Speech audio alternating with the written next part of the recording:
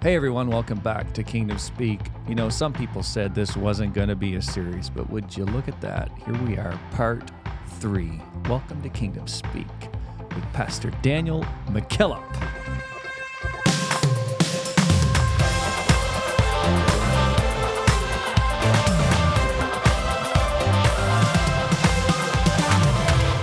Hello again. Hello. And welcome back. It's Friday. Somebody said, oh, this won't be a series. No, it won't be a series. The only segments that are more than we have episodes is the takes trying to get this episode off the ground. This was take 2. It was take 2. Oh. You know, sometimes it's just... Yeah. I was all set up for the review, and just, man,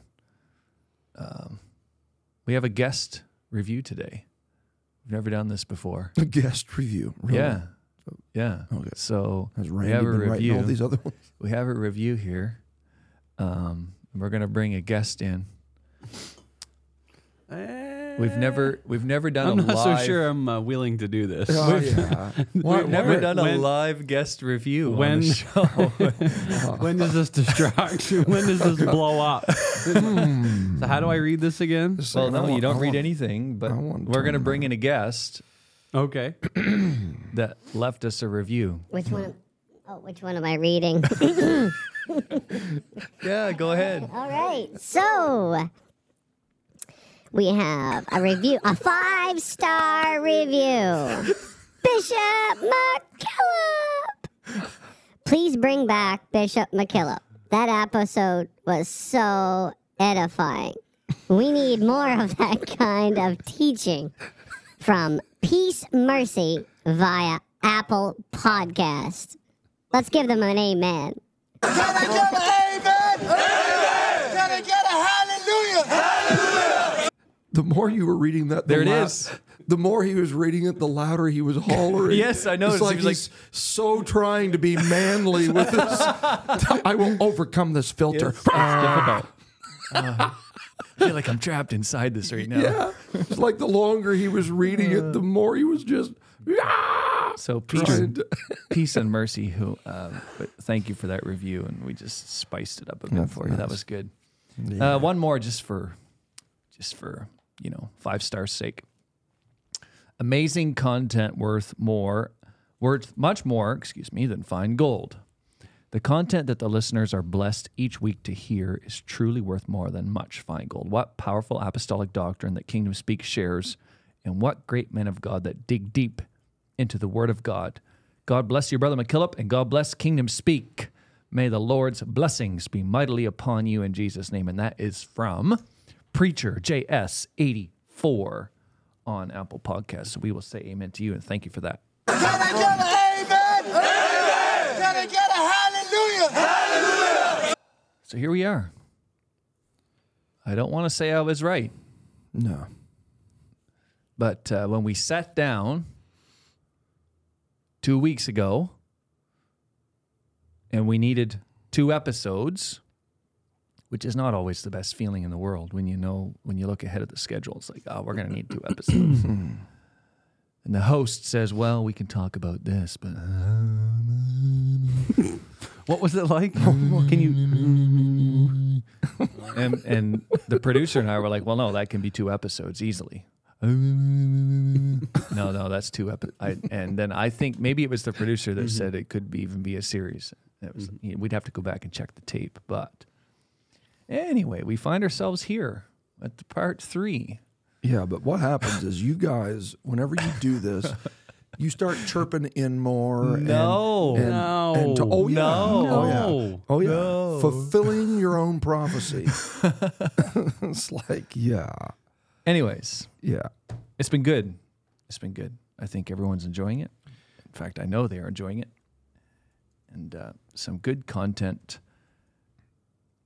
You know, we've talked a lot about, especially last week, we're flipping the script now into talking about prophecy.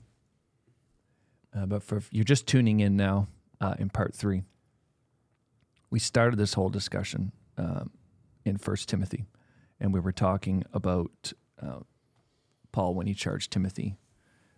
So I'll just read this one verse that got us all kick-started here, 1 Timothy 1:18. This charge I commit unto thee, son Timothy, according to the prophecies, which went before on thee, that thou by them mightest war a good warfare. And we had a great discussion about what good warfare was, Right. not just warfare. Right. There's a big difference in how mercenaries can emerge who just want to fight and get involved in warfare. Mm-hmm. They're looking for another notch on the bottom of their revolver. Mm-hmm. Mm-hmm. Yeah. So then we get into part 2 where, like all good preachers, you got to eventually get to your text, right? So, Shundo. so Man. according to the prophecies. The voice of experience talking there. No, I think back to our great guest who was talking about word-based preaching when I said that. But when you talk about according to the prophecies, now it's about fighting and warring a good warfare according to the prophecies. And we talked a lot last week about, and I think we need to ask you this just to get it going again. But when Paul wrote in another letter and he said, despise not prophesying. Right. Why does he have to say that? You know, it's kind of a question. Why does he have to say that? You would think that It's like look both ways before you cross the street, right? nothing but love for the prophetic. Right. I think, first of all, the prophetic is beyond, or should be, beyond human control. Mm-hmm. It should be free of any taint of humanism, carnality, ambition, right? I think a prime example of this is the story of the young man that was given the commission by God, the young prophet, that said, I want you to run down, prophesy to the king who was standing before the altar. You know, the hand withers, the altar splits, the all kinds of dynamic things happen. And he says, you tell him and you get out. And he runs back in spite of the fact that the king was offering him a place to eat and sleep and nourish himself, and no, get out. On the way back, an old prophet catches him and says, well, why don't you turn aside? Because there's notoriety to the prophetic, and I think this is where there's a danger in worshiping the prophet rather than worshiping God because of the prophecy. Yeah, Right? that's right. There's kind of that. Boy, you can jump that bridge really quick. Eh? Yeah, there's that fame. When it should be the fame of Jesus. I think it's Cody Marks. We have to just quote him because he won't come on. Yeah, he's That's right. anti-podcast. I heard he preaches against them. Yeah. Yeah, Well, he don't preach on them. I know that. Yeah. exactly. Does he even listen? We know? No. No. No. If anybody's listening who knows him, So we're able to talk about him then Or if he doesn't talks. listen. Oh yeah. if somebody talks to him, Yeah. maybe just say like, this Kingdom Speak guys use a little help. They're putting everybody to sleep over there. Yeah. Could use. So What does he preach about? What were we saying? We get so far into the weeds, but so the prophet is coming back, and he's being lured in, and we what I was referring to with Brother Marks preached a message. I think it was maybe in a Little Rock, but I think one of the things that was motivating the old prophet, possibly, was that there was some fame associated with the young man. Like when a prophecy goes forth and it's fulfilled, that brings its own momentum. Oh, yeah, that's right. Right? So then all of a sudden everybody wants Credibility. to be they want to be hooked to the voice that is hooked up to God. So you have an old prophet that's coming in there, and Brother Marks preaches a message about the fame of Jesus was spread through the region. That's what we that's what we want.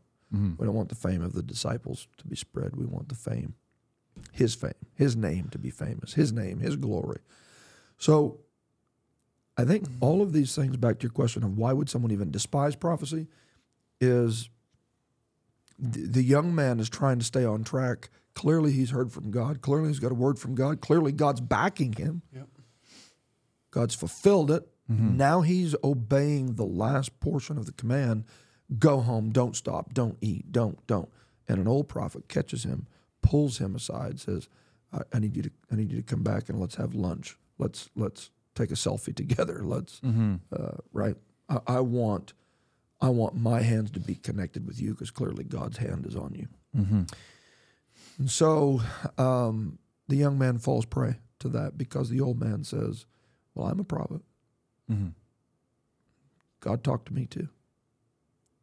And so that threw the young man into a quandary of, well, did God say that to me or did God speak that to the elder? And in those moments, what ultimately comes out of that is we know the rest of the story. The young man, when he left the old man's house, a lion, I believe, or a beast, not sure if it specifies a lion, but came out and it destroyed him. If we're not careful, that can put a bad taste in your mouth for the prophetic. Yes. True. Right? Because you just see through it. You see authenticity, but you see hypocrisy. You see ambition. You see motivation. You just, and if you're not careful, it erodes the underpinnings that support the honor that we should have for prophecy. So how does that happen on individual life? I think that happens in a case of a Joseph who we can use the layer of the prophetic is given a dream. You don't always get the ugly details. So the prophetic is in this case, if we could use that expression, the prophetic is you are going to have your brethren bow down to you, and you are going to be in a position of authority. And how do you reconcile that from with being in the bottom of a pit, looking up at all these brethren that are supposed to be bowing down to you?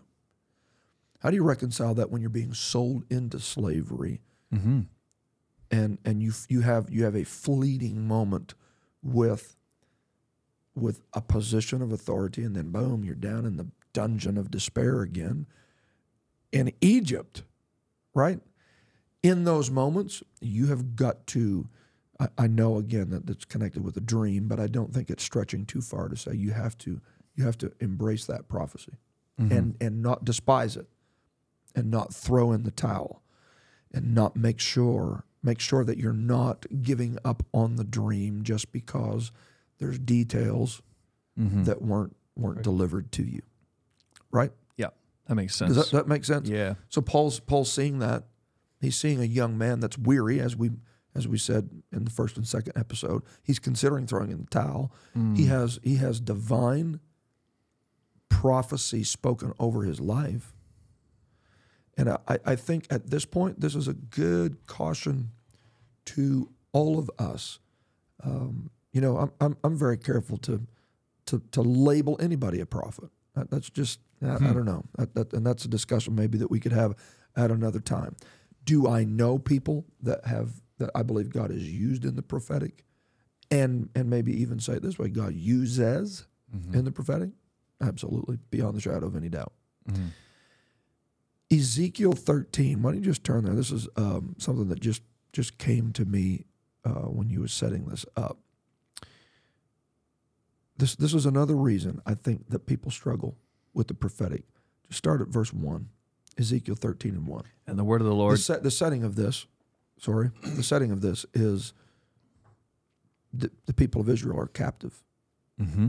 Okay? So when you're in a situation like this, you want out. And you're a child of God, and so you want a word from God that says you're coming out. Yeah. Right? Yeah. So I have cancer. I want Somebody a tell me I'm prophet to healed. tell me I'm healed.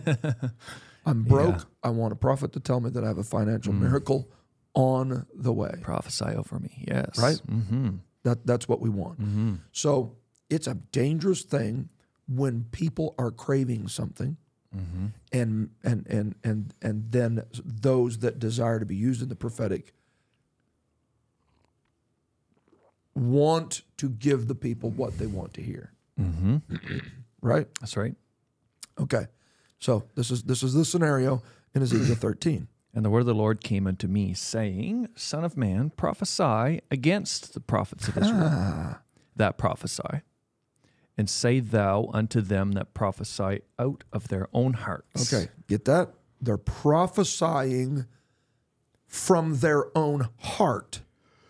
Mm-hmm. Now, when you prophesy to them, you say, hear the word of the Lord, because that's where you're getting this from.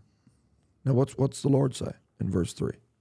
Thus saith the Lord God, woe unto the foolish prophets that follow their own spirit Oh, help us, God. and have seen nothing. So they stand up and say, well, I'll tell you what God showed me. Oh my. And it's rooted in their own spirit, and it's not rooted in divine vision. They have seen Nothing. nothing. Now, I'm telling you, when you do hear an authentic communication from a man of God that has authentically received a word from God, it resonates different than even the sensational aspects of someone who is speaking out of their own spirit. And I wish I could tell you that the chasm between the two was large, but it's not. I think that is something that if we're not careful, it's a boundary that can be crossed because you so know. Do you know the pressure that is on a preacher when he knows there's families going through problems in his church? He wants to give them a word from God. He wants to. So I'm not even blaming them with necessarily having ill intent. You know this family's desperate for a word from God. You got to make sure that you're not prophesying out of your own compassion. Yeah, your own emotion. Yeah. Your own spirit. These people are captive. What do you think they want to hear? Hunker down. She's going to be a long, cold Yes, winter. get comfortable, everyone. That's a real surefire way to get your ministry off the ground, Man, that sells a lot of books, doesn't it? Yeah. Okay, they've seen nothing. Now, verse 6. They have seen vanity and lying divination, saying, The Lord saith, and the Lord hath not sent them. Help us, God. This is all coming back to your question of why do people despise prophecy? Right. Okay, And they have made others to hope that they would confirm the word. Wow. right? So the whole thing is, I've got this opportunity to preach at this meeting. And What could I say? What can I do? Oh, and boy, I'm really feeling this. And you can. You can be really feeling it. Yeah. Yeah. But if you're not careful, it will lead you into a minefield where faith is killed rather than bolstered. Okay? Wow. Now, and this is not, listen, this is under the pretext of despise not prophesying. I'm telling you, we can't despise prophecy. But one of the reasons there is the disdain for the prophetic is that lying divination is communicated as divine vision, and people grab it with their faith and it falls flat. And the Lord says, verse 7, albeit I have not spoken. Now, verse 8. Therefore, thus saith the Lord God, because ye have spoken vanity and seen lies, therefore, behold, I am against you, saith the Lord God. Yeah, read it. And mine hand shall be upon the prophets that see vanity, and that divine lies. They shall not be in the assembly of my people, neither shall they be written in the writing of the house of Israel. Verse 10. Because they have seduced my people, saying peace, and there was no peace. There was no peace. And one built up a wall, and lo, others daubed it with untempered mortar. Yeah. Wow, what a picture. Yeah. Yeah. So he keeps going on in verse 17. Set thy face against the daughters of thy people, which prophesy out of their own heart, and prophesy thou against them. How popular do you think Ezekiel was when he was standing face to face with all the other prophets who were giving the people, no, it's peace. And, this is great. And he's standing there saying, he's a liar. Mm-hmm. He's a liar. Mm-hmm. He's not telling the truth. He is a lying diviner. Mm. Right? What do you think that does to sincere people? Causes them to despise it. It does. It does. So, I think that is one of the leading reasons that Paul would caution Timothy. Don't be pulled in even by your own emotions. Don't be pulled in by your own ambition. Don't be, you just do warfare according to true, authentic, divine prophecy. Mm-hmm. Keep your nose out of stuff that it shouldn't be in, and fight where you're supposed to fight. Mm-hmm. Okay. I think another example of this could be found, and I find this interesting. We've talked a lot about Paul putting his hands on Timothy's head, the presbytery transferring that prophetic unction to Timothy from his father in the gospel. Okay, if we jump up one generation to Saul, who had become Paul, we see a similar thing. Acts 13 and chapter 13 and verse number 1. 13:1. Now there were in the church that was at Antioch certain prophets and teachers, as Barnabas and Simeon, that was called Niger, and Lucius of Cyrene, and Manaen, which had been brought up with Herod the Tetrarch and Saul, as they ministered to the Lord and fasted. He had been brought up with Herod the Tetrarch. So we're now back to Antioch. The late, great... Oh, man, what a message. Oh, you know where I'm going, don't you? The late, great Bishop Tim Copeland. First called Christians. First called Christians at Antioch. Mm-hmm. Mm-hmm. So here is this new convert, Saul/Paul, and he is growing in this church in Antioch. And it's quick to let us know that in Antioch, they didn't just have a pastor. They had prophets and teachers. A complete side shoot here, but I think this is one of the only spots, if not the only spot. I can be checked on that, but I think it's one of the only, if not the only spot, that a teacher is referred to in the book of Acts. Okay?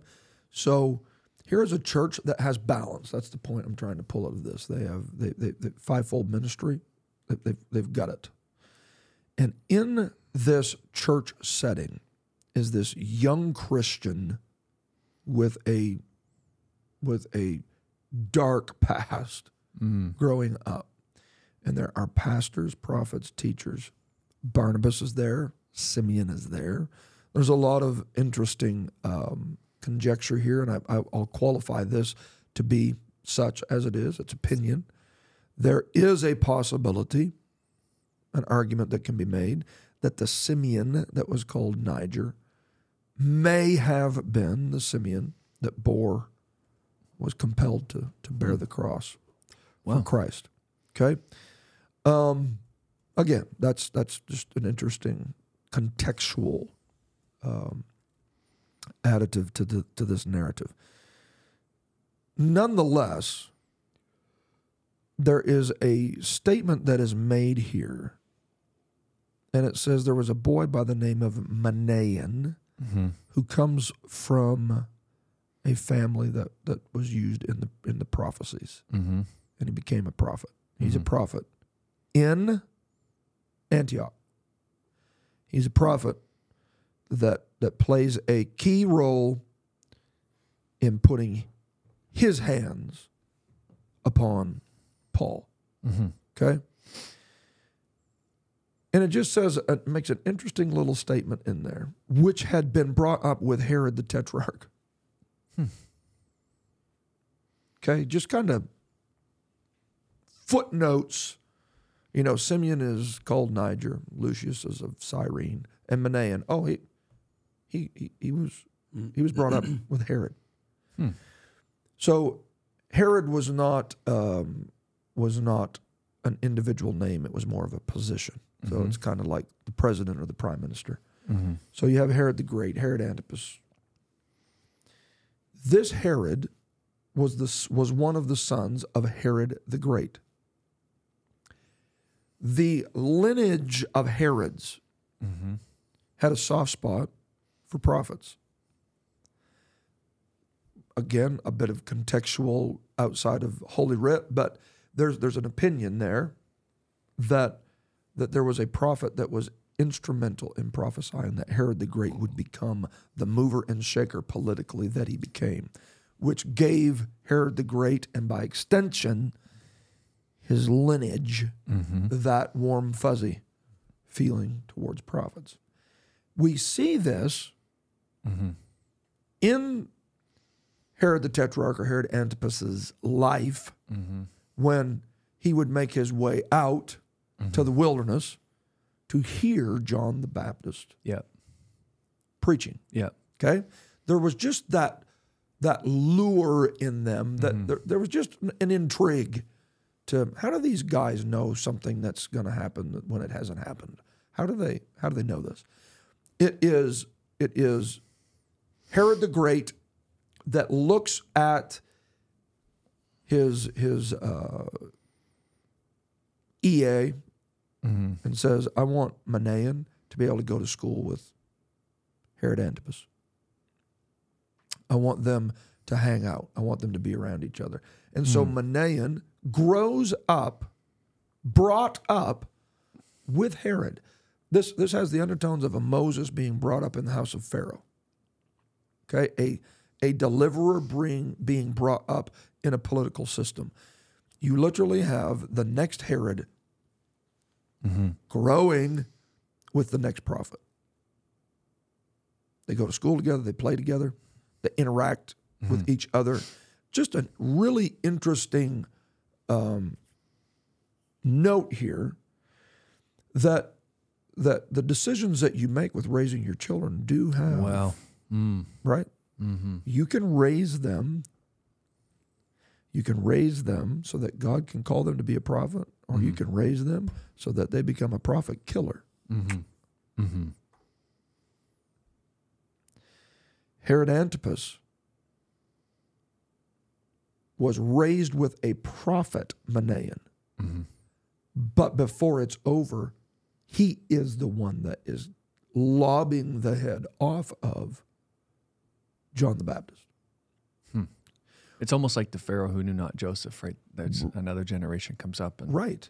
What happened to move the prophetic from being a sense of awe in Herod's life to being something that was despised in Herod's life? And an argument can be made, maybe it wasn't even despised, but nonetheless, he killed it. And I think this speaks to, again, coming back to your question of why would someone despise it? Herod, because of who he was covenanted with, he was living with a woman who hated. There's no question she despised the prophecy. So you got to watch it. If you are too intimate with someone that despises something, you pick up what they despise. You begin to adopt. they, once again, going back to what we've been hammering for the last 2 lessons or episodes, what you get drawn into their conflict. That's right. Yeah. Right? She's waiting for a convenient time to silence that voice that is confronting the sinfulness of her lifestyle. She didn't like John the Baptist. Herod did. Herod kind of thought the old boy was a good old boy. But he was covenanted with someone who despised it.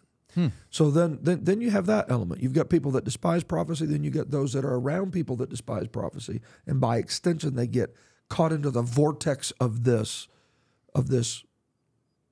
disdain for how God communicates with his people.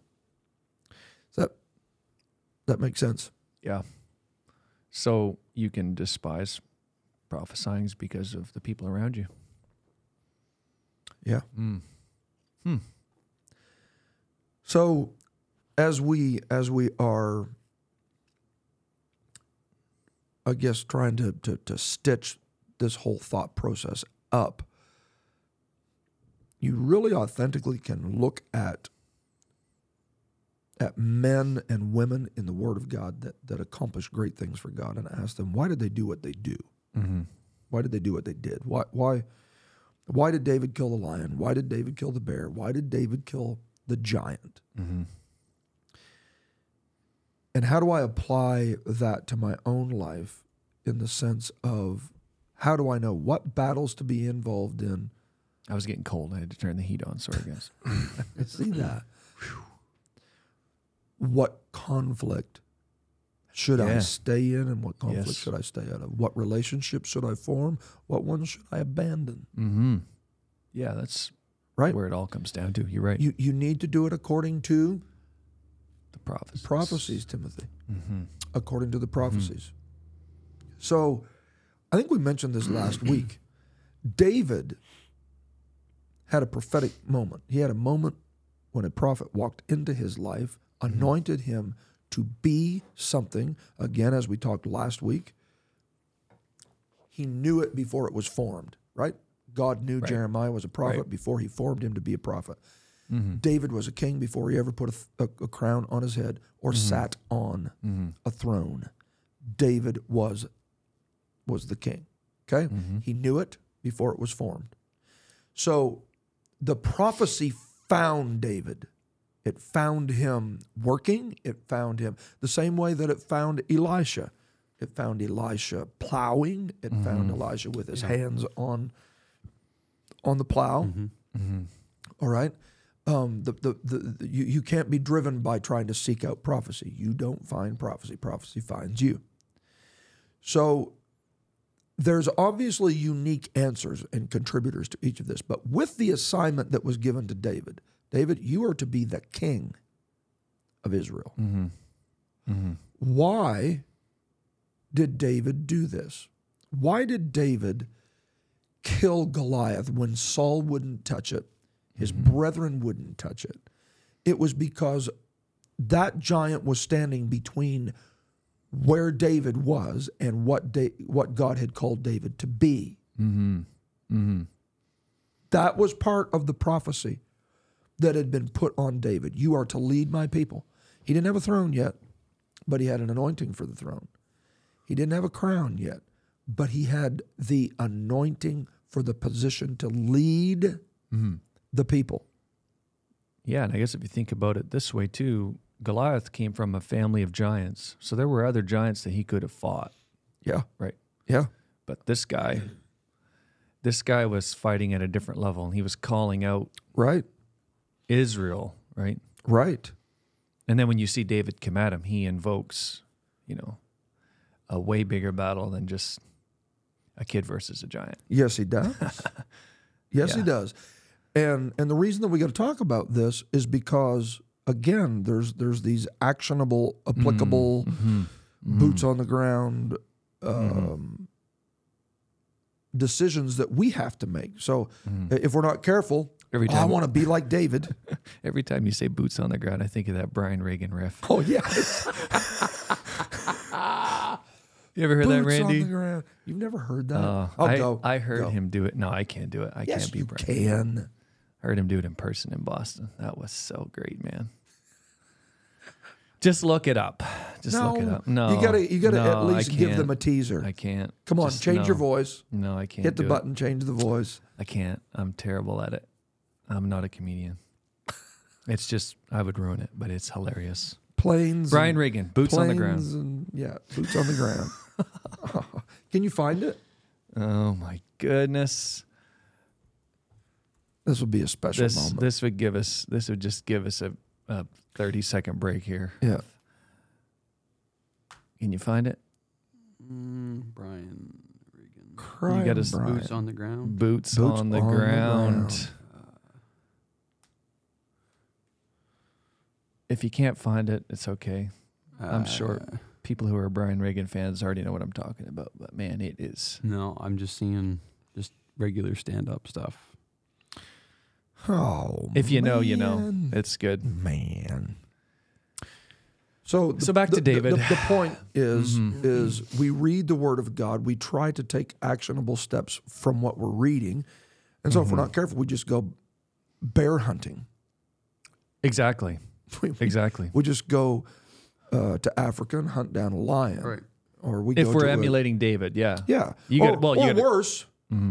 Or worse, we go to a zoo or some Yeah. refuge place, you Yeah. know, animal, what do they call them?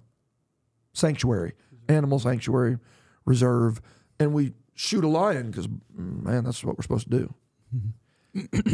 No, he was doing it because it was in alignment with what prophetically had been spoken over him. So I don't just preach something because it's in vogue to address it. I need to be dealing, confronting, addressing that which is standing between me and fulfilling the divine purpose of God for my life.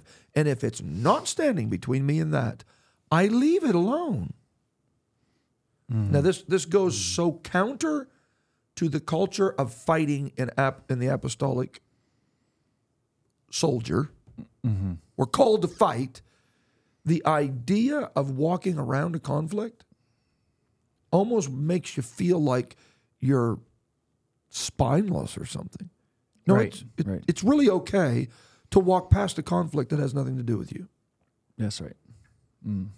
Like, just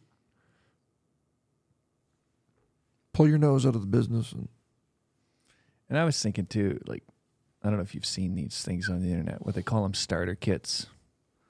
It's quite funny if you just look it up. But so there's like a beginner golfer starter kit, and you get the yard sale clubs, and you know, it's Amish putters. yeah, it's whatever.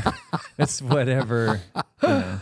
There's a starter kit for a new fisherman, and there's a starter kit for a new hunter. And I'm wondering if people get tricked into thinking like the starter kit for being a prophet or an anointed king is you got to kill a lion, you got to kill a bear, and you got to Yeah. kill a giant. Yeah. Wherever you find them, just go find them and That's kill it. them. That's it. Once it. you do that, come talk to me. Yep. Right? Yep. And you have that pattern that you just think you got to go after. Yep. Until I have 3 successful kills, I'm not. You're nothing. I'm nothing. Yeah. I'm nothing. Yeah. Yep. So That you can see, okay, and David was doing it right, guys. He was doing it right. He was killing what needed to be killed. Okay? He was courageous. But I want you to notice something that happened. Again, on the premise of what Paul told Timothy, you do battle according to the prophecies, that you may war a good warfare according to the prophecies. I want us to look at one final example in David's life. where he almost got off track. Okay? And that's found in 1 Samuel. 25? Chapter 25. Now we could read a lot of this, but start at verse 1. Samuel died, and all the Israelites were gathered together and lamented him and buried him in his house at Ramah. And David arose and went down to the wilderness of Paran, and there was a man in, why do you do this to me? Maon, thank you, whose possessions were in Carmel. And the man was very great, and he had 3,000 sheep and 1,000 goats. And he was shearing his sheep in Carmel. Yeah, you was taking your time there. I like that. Ooh. Yeah. Now, the name of the Say that man 3 times real was fast. Nabal. How about that? Nabal. And his name, I'm going to do like the reviews here and just start brutalizing these names. You'll get Randy to read this. And the name of his wife, Abigail, and she was a woman of good understanding and of a beautiful countenance. And the man was churlish and evil in his doings. And he was of the house of Caleb. Okay. So to skip the Bible reading portion, David sends his men and tells him, we've protected Nabal and all of his sheep while they were shearing them, because that was a very vulnerable time.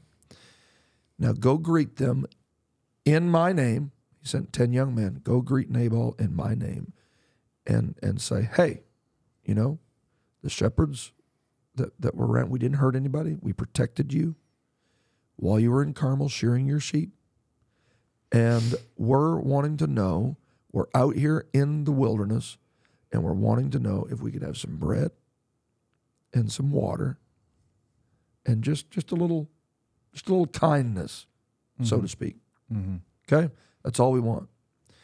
One of the young men, and Nabal says, in response, before we get into one of the young men, who is David? Right. Okay? Verse 10, and who is the son of Jesse?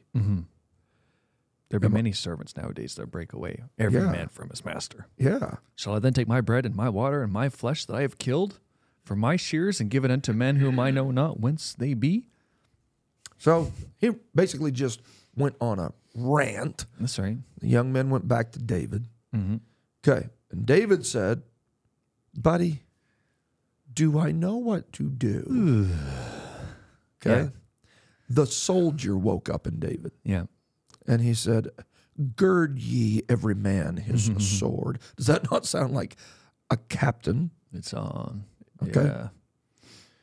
And they girded his sword, and David girded his sword. And how many men went? 400. Well, yeah. He was serious. We'll take a good showing here. Yeah. Okay. So a young man went and told Abigail, Nabal's wife, who Abigail was a good-looking woman of understanding, the Bible says. And she said, the young man says, we're in a problem here. We got a bad deal. The men were very good unto us. We were not hurt. We didn't miss anything. Here's a very interesting thing, and maybe we'll come back to this in the future. As long as we were conversant with them when we were in the fields, things went okay as long as we kept talking. The moment that we quit talking is when things leave the rails. Okay? They were a wall unto us. They kept us. Abigail makes haste in verse 18. She takes 200 loaves of bread. That's, okay? The very thing that Nabal said, we're going to give you bread, Abigail brought it. she was like, Yeah, we're going to do it. okay? So she comes to David, and she says in verse 26, my Lord, as the Lord liveth. Go ahead and read that. And as thy soul liveth, seeing the Lord hath withholden thee from coming to shed blood, and from avenging thyself with thine own hand, now let thine enemies and they that seek evil to my Lord be as Nabal. She's speaking almost a bit prophetic, like you're not coming here to shed blood, right? No, we just gird our swords like this for every picnic that we go on, right? Yep. Okay. And now this blessing which thine handmaid hath brought unto thy Lord, let it even be given unto the young men that follow my Lord.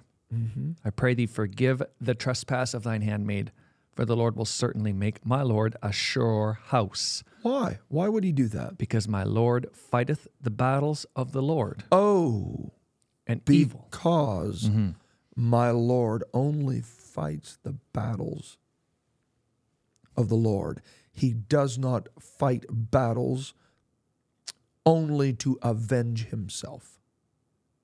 He fights the Lord's battle. Here's a point that cannot be lost on this as we're wrapping up.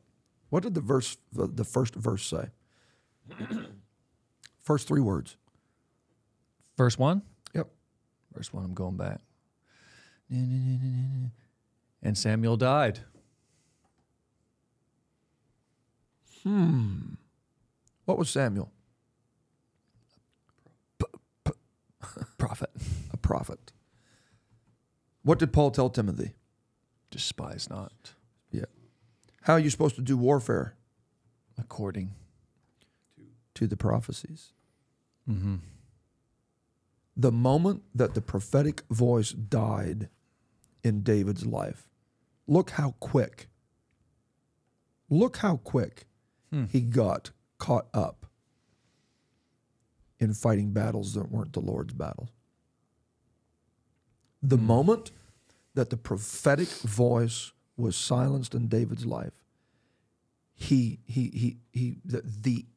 fighter in him started pulling him into conflicts that were just a big deal to him, and they weren't a deal to God. Now, thankfully for Abigail, she was able, because of her understanding, to keep David from fulfilling it. But here's what you have to understand.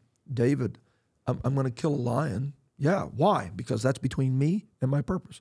I'm going to kill a bear. Why? Because that's between me and my purpose. I'm going to kill Goliath. Why? Because that's between me and my purpose. But because I've killed a lion and a bear and Goliath does not mean I have to kill a fool. Right. Nabal is a fool. We don't just kill everyone. And you don't have to. You don't have to kill fools. God takes care of them.